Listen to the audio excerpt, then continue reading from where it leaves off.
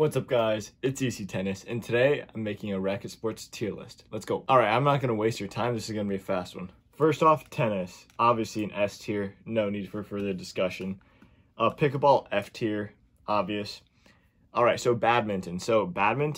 I haven't really played it that much, don't have much experience with it.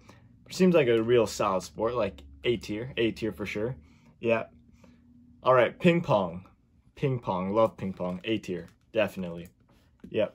Next is squash. Well, I've never played it, haven't really seen it played.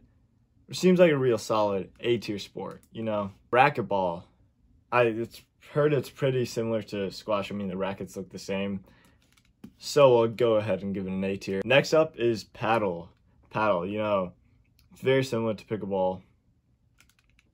But it's not, so I'll give it an A tier. Next up is paddleball, you know, the game where you bounce the ball on the wooden paddle.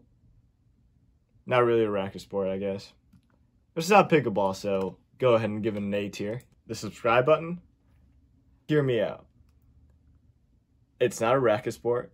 It's a shameless plug. But at least it's better than pickleball. D tier.